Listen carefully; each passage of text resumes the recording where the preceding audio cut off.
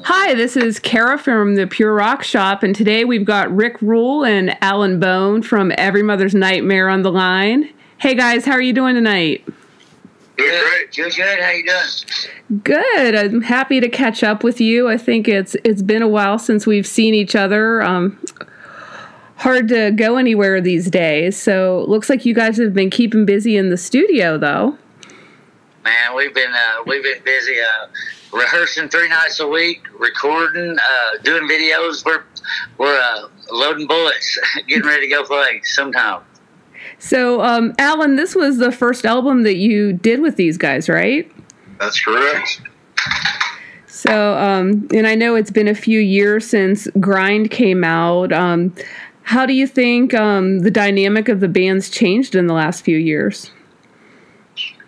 I don't know what it was like before I was here, but I know that I tell everybody from the first day I came over to audition and just hung out before we got started playing. It was a good fit. It felt really comfortable. And so, I haven't been in an original band in a long time. I haven't written anything in years. So my memories are kind of vague of the writing process, how they went back then, but it was really smooth and everything just, for the most part, we had a few nights where we were just lying. He's lying? Rick's an asshole, so, Yeah, No, we had a few moments where, a few nights where I stomped out of here and was like, fuck you, I'll see you tomorrow. And, but other than that, for the most part, everything really just fell together, really easily. Very organic, I guess, is that the word? I mean, everything just kind of, when we got Resurrect the Faithful for the name of the record and everything, it seemed like that from that point, everything just really just was crazy. We left that day after we came up with the name, and then a buddy of ours was down here taking pictures of us, and he drove by a little graveyard, which, we just stopped by there for a minute and shot a picture. It ended up being on the record, and just weird shit like that. It's cool, though. So is that where the name came from, or did you have it before you ended up in a graveyard? No, it came from, we were messing with Gunner one night at practice. He had written a song, and me and Troy started changing his parts a little bit, and then it was irritating Gunner, so we thought it would be fun. I jumped in on it, and then we wrote this song, and I couldn't write nothing to it, and I was in the studio just trying to work through it, and when it finally happened, I was sitting at my house cooking macaroni and cheese for me and my little boy. I started going, Resurrect the Faithful. It just hit. And from that point on, was like, that's the name of the record. And that's what we're going to try to do. We're going to try to wake up some old rock and roll and see what rock and roll is. That sounds cool. So I know you guys have been playing some of the songs from this new album last year when I saw you play out. When did you officially start recording the album in the studio? We did. Breathe was the last song we wrote and the first song we recorded. I guess because it was fresh when the studio time popped up.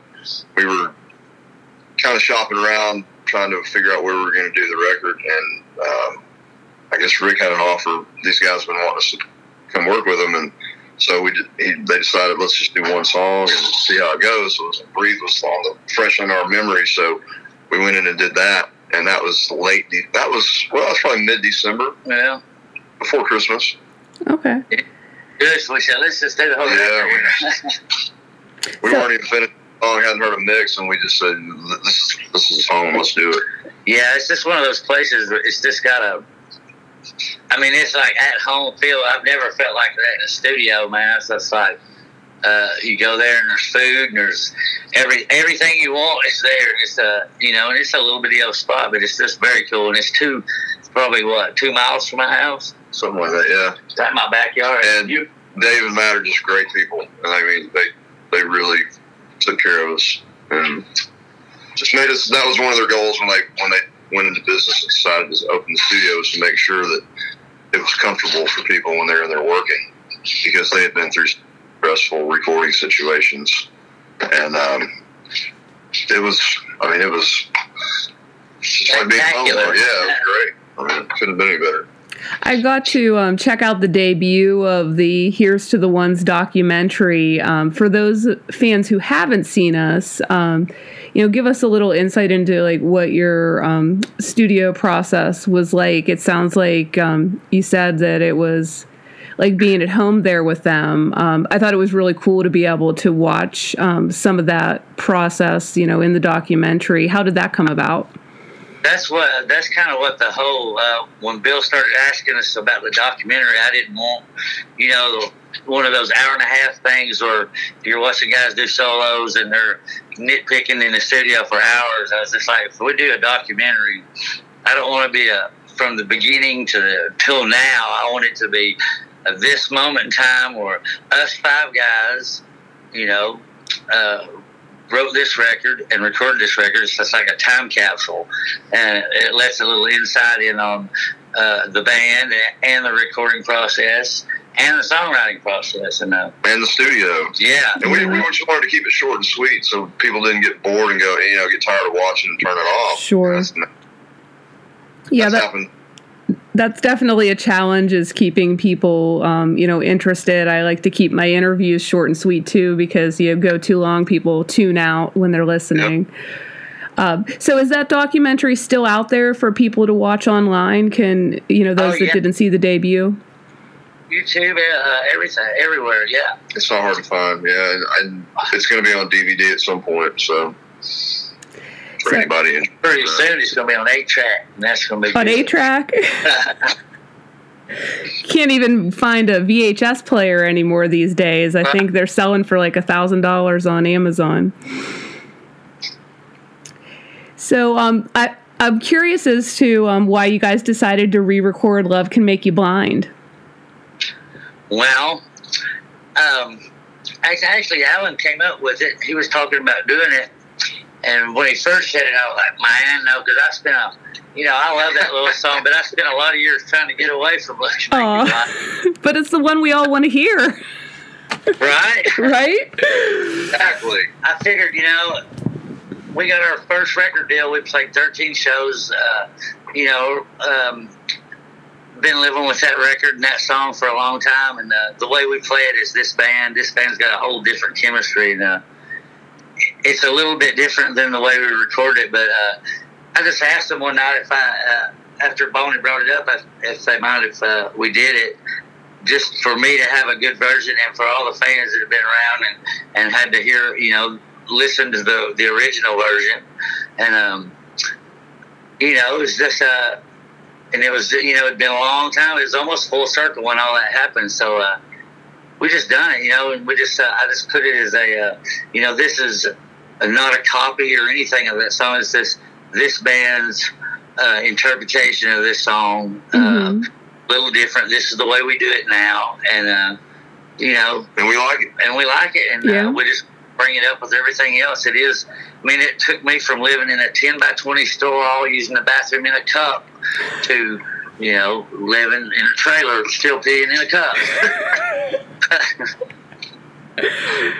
Well, it's definitely a different take on the song, and I think fans will appreciate it. I love the guitars at the beginning. The intro is very cool. Yeah, what's cool? The Matt Montgomery, the guy that owns the studio we did, he was a big fan from a long, back in the day, and we let him play all that intro stuff.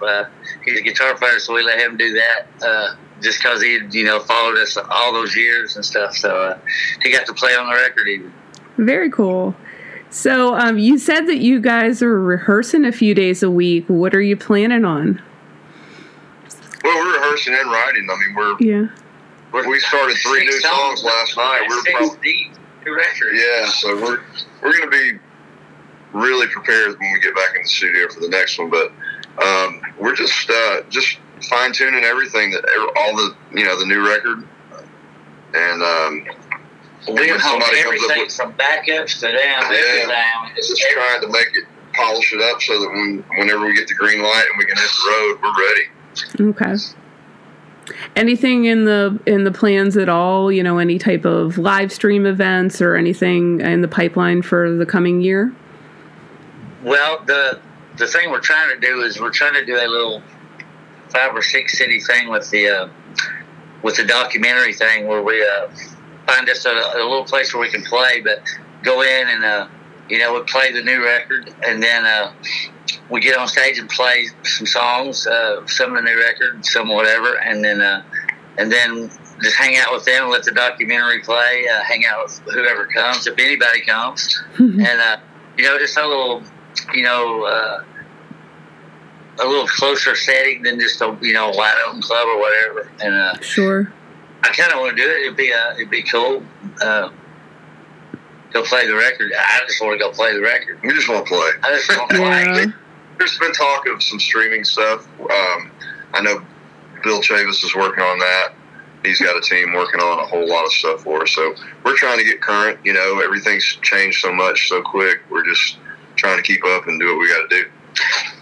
Cool. We're 2 videos deep. We're ahead. Well, hopefully something will work out. I know a lot of people are starting to move to the more intimate acoustic type shows to, play to a smaller crowd and make things possible to see live music again. So hopefully, as things progress this year, we'll have some opportunity to see you guys out on the road. I know. We hope so. Yeah. Well, thanks so much for both of you taking the time out to catch up with us and update us on the new album and the documentary as well. Lots of cool stuff coming, and it's exciting to hear that you're already writing for the next one. I know. That's what we do.